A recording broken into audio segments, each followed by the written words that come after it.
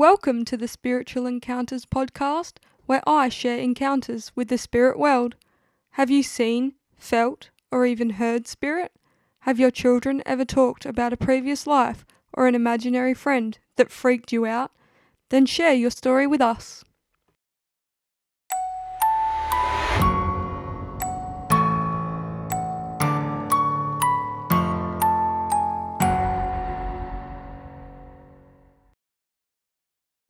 You're listening to episode 4, My Dad's Visit. In celebration of launching our podcast, I'm going to give away a Spiritual Encounters pack, which includes a Spiritual Encounters stubby holder, keyring, stickers, a mouse pad, and a chakra crystal set. To enter, all you have to do is listen to our podcast on Apple Podcasts, give us a 5-star rating, and write a review. Follow us on Instagram. Tag someone you know will love our podcast in the promotional post comment section, and email in an encounter that you'd like us to share on one of our future episodes. We will be announcing the winner at random on the 14th of May in one of our weekly episodes, so keep listening to find out if you have won. Now, on to this week's episode, which is a little late, but I've got there in the end. Hope you enjoy.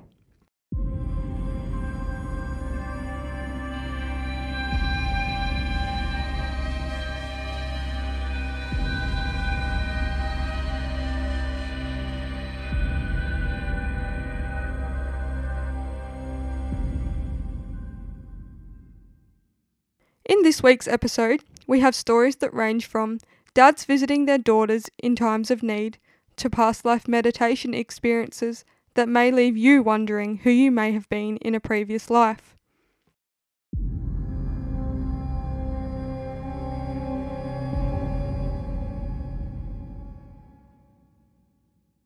Our first story comes from a listener who has had an important and much needed visit from her dad while going through a tough time. My dad's visit. I have a story about my dad. He was an Englishman. My mum and dad immigrated to Australia in the 1950s, along with my big sisters. It was really brave to leave England and go to a country they didn't know and with no other family, just by themselves. My family lived in New South Wales for a long time, and then we all moved to Western Australia and lived in a mining town from the early 70s until the late 80s. Then the family moved down to Perth, the capital city of Western Australia. My mum died in my early 30s, and my dad had a few health problems, and he ended up living with my older sister in the last couple of years of his life. They lived in the country, and my younger sister and I lived closer to the city. Around that time, I had 2 children, both girls, and they were 4 and 8. We were an active family, not in the sporting sense, but we were always busy around the house. We had just bought our first home and we were doing renovations to the house, painting the inside of the house and building a patio on the back of the house, just that sort of stuff. Dad would often visit and say he would stay for a couple of days, but would end up staying for a few weeks. This didn't bother me as we would take him everywhere with us and the kids. I think he really enjoyed the day-to-day life of a busy house. We were always doing something, and he was a great handyman to have around. Dad and my husband were always making things in the shed. They would spend hours out there tinkering in the shed, as he would call it. I think my husband came to look back on those years as precious, as he learnt so many things from him. My dad even imparted the family swing template onto him, and they both made me a 2.5-seater swing. I think Dad made me so many of these throughout the years that he must have had a template permanently imprinted in his brain. I still have the swing today. Anyway, after one visit with us, he went home to my sister and unfortunately he passed away. He did have heart problems in the past, and although it was unexpected, I sensed a bit of relief for him. He would often tell me how lonely he was without Mum and how much he missed her. Don't get me wrong, I am still sad to this day for losing my mum and dad, but maybe it is comforting to know that they are finally together. At the time of my dad's passing, I was having car problems, and my sister said to me, "You take Dad's car and use it." So I went down and got his car with the kids, and I ended up using it for quite a few years. It was reliable and we loved that little car. As time went on, my husband and I had been having some financial difficulties, as you do at different times in your life. It had been weighing on my mind how we could help ourselves. I had thought about selling the car, but I just wasn't ready to part with it. I hadn't said anything to anyone about this. I was just simply exploring my options in my head. Our house wasn't big, but my bedroom was at the front of the house and next to the front door. We would always sleep with the door open, and I always slept on the side closest to the bathroom. My husband would always sleep near the window. When my dad would come to stay with us, he would always use our bathroom, as the other bathroom had a shower in the bath, and as he was in his early 70s, it was quite difficult getting in and out of the shower. So he would use our bathroom, as the shower was just a cubicle. He would always come to my bedroom door and ask if he could use the bathroom, and wouldn't enter until I said, "Yes, Dad, come in, it's okay." I have always felt spirit, and I would always sense my mum around prior to my dad passing. She seemed to always come by when I was having problems or just feeling low and needed a little bit of reassurance and guidance that I was doing the right thing or coping with the kids. Young kids can be challenging at times, as we all know, and she would often visit, and I would always sense her standing by my bed. She never scared me or made me feel uneasy. She would just be there, and I would get a sense of calm. I would usually wake up with a solution to my problem, and I would just say, "Thanks, Mum," and go on with my day. When my dad passed, I didn't feel him around straight away, but as time went on, I would hear him in the house. When he was alive, he would always have this habit of jingling his change in his pocket when he was standing talking to you, and this is what I would hear. I would also smell his aftershave sometimes throughout the house. This was comforting as I knew he was around. When you sense spirit, you can usually tell the difference between a male and a female spirit. So I would always be able to tell the difference between Mum's visits and Dad's visits. So this one night, I put the kids to bed and then went off to bed myself. I must have been asleep for some time, as it was the early hours of the morning, around 2 or 3 a.m. I woke up sensing a male presence at the bedroom doorway entrance. I didn't feel scared. It just seemed like the presence was waiting for permission to come in. Right then, I realised that it was Dad coming for a visit. This time seemed a little different, like he had something to say to me. So as I came to realise that I wasn't dreaming, I said in my head, "Dad, you can come in. It's okay." It's funny when you speak to spirit. You can talk in your head and you don't have to verbalise it with sound. Anyway, he came in to my side of the bed and stood there. He seemed troubled and really wanting to talk to me. I invited him to sit on the bed next to me and we started to have a conversation. I asked him if he was okay and he said, "Yes, I am fine, but I am worried for you." I said, "It's okay, Dad. Everyone has troubles and we will get through this one too." He told me, "It's okay if you need to sell the car." I was gobsmacked as I hadn't even discussed it with anyone, not even my husband. I said, "Dad, I can't sell the car. It's the last thing we have of yours and it has been so good and taken such a strain off our family. I just don't think I can." He said, "Don't worry, it's okay. If you need to sell it, I won't be upset or angry. Just do what you need to do to help your family." We talked a little longer and I was so grateful he came to talk to me about it. He left and I went back to sleep with a tear in my eye and a sense of wonder, as I had never been able to talk to spirit before. This was my first time, and I am so glad it was him. In the morning I got up, it was a Sunday, and I went about my usual weekend day. I wasn't sure if I should mention the visit to my husband, but as the day went on, I said to him, "I have something to tell you." I told him about the visit from Dad and what he had said. I don't know whether he believed me or not, but he seemed to understand, and I left him thinking about what I had told him. A couple of hours passed, and into the late afternoon I had a friend call me to say hi. She was telling me how her dad had to sell his big car and wanted a small car. She came right out and said, "You're not thinking about selling your dad's car, are you?" I nearly fainted. I couldn't believe what she had just asked me. Not that I was offended, but the fact that she was looking for a car and just simply asked, as she said a car like that would suit her dad perfectly. I was still in shock and told her about the visit from my dad the night before. As she is a kindred spirit and we have the same views on the spirit world, she was even surprised about what I told her. She said to me, "Have a think about it and let me know if you decide to sell the car. I am sure that my dad would love the car." I said, "Okay, I will have a think about it, but I am not making any promises, as I really didn't feel like it was time for the car to go. I still felt a connection to the car." A couple of days passed and I said to my husband, "I don't want to sell the car." We agreed and I called and told my friend, "I'm sorry, but we're not going to sell the car." She was fine with that and appreciated me letting her know.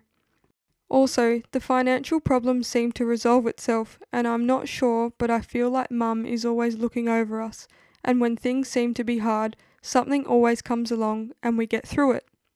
Needless to say, I kept the car for a long time and we eventually retired it. It has been 23 years since Dad passed, and I still feel him and Mum around. I can't say I have had any other conversations with Dad, but I am so glad he did come to talk to me that night. I will always appreciate him coming to put my mind at ease and giving me permission to do what I needed to do for my family at the time.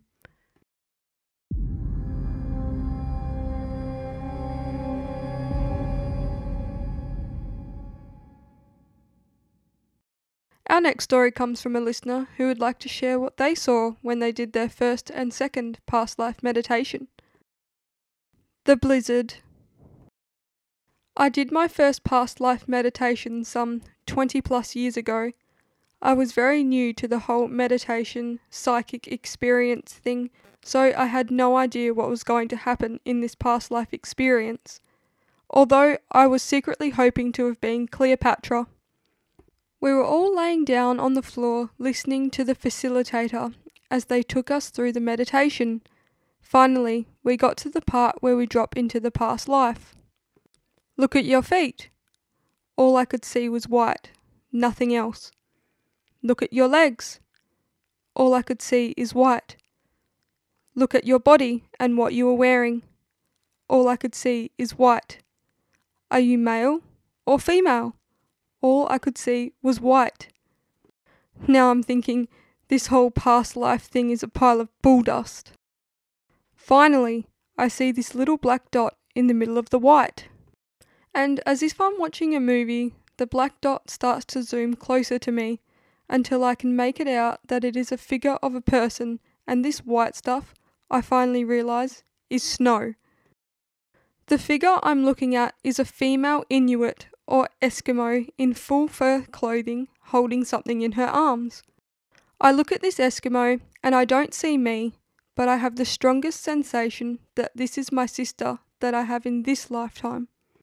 I realise that she is only 10 or 11 years of age and she is holding a baby that is also in furs, and as if someone is videoing the scene, it is like the camera zooms in on the baby's face.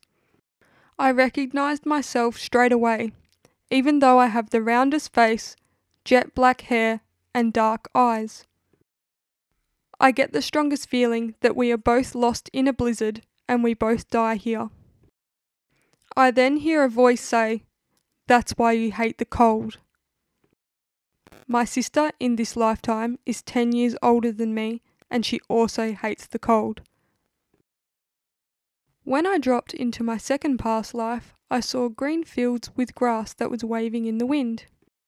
There were grey pyramids that were very old and beginning to deteriorate. They looked nothing like the pyramids of Egypt. When asking for a year, I got the 1500s. There was no one around and I felt like a loner. I was male and a Mongolian.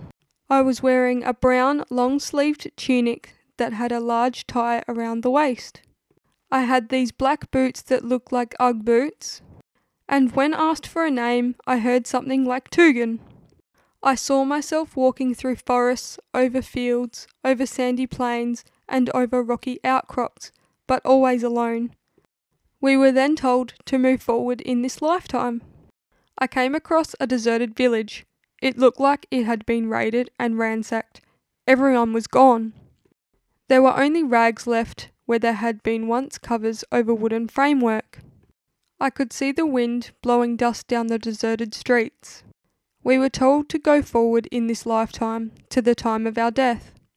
I saw myself in some sort of wooden hut structure laying on the floor on assorted rugs. There was hardly anything in this hut, but it had some sort of altar with a carved wooden animal on it. That's where I died. Again, I was alone.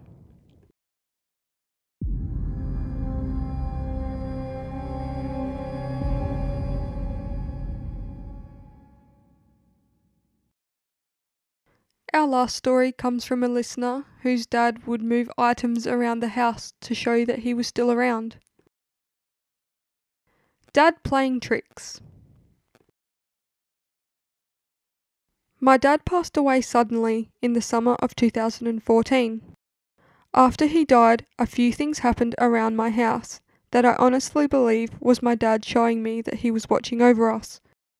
Before he died, he would visit my house at least twice a week after work, and always have 2 beers, sitting at the same stool at my bench every time, and would chat to me while I prepared dinner. About a week after we lost him, I was sitting on the same stool when it began to get lower and lower, like it would when you pull the lever to lower the height of the stool. I instantly felt his presence, and I knew it was him stirring me like he always did. Another afternoon, not too long after he had passed, my nonna, Dad's mum, had called in for a visit. I went to my room to get a photo I had found of my brother, Dad, and I from when we were little. I showed Nonna and then placed the framed photo on the bench next to another framed photo of Dad and I as a newborn. That night I remembered the photo to show my husband, and went to the bench where I'd left the photo, but it wasn't there. Feeling confused and wondering where it was, I asked the kids if they had moved it, to which they replied, "No." I walked into my room and the photo was sitting on my dresser where I had got it from earlier to show Nonna. I asked the kids, who were very young at the time, again if they had moved the photo. Again, they said no. It had to have been Dad. Then there was a night where the kids were asleep and my husband and I were watching TV, and we heard this noise in the kitchen. It sounded like something had dropped on the bench. I got up to check, and the photo of Dad and I when I was a newborn had fallen over. I checked to see if the stand on the frame had broken, but it hadn't, and there was nothing near it. I don't know what the meaning of all this was, but it was nice to know he was around, making sure I wasn't forgetting him and being the stirrer that he was.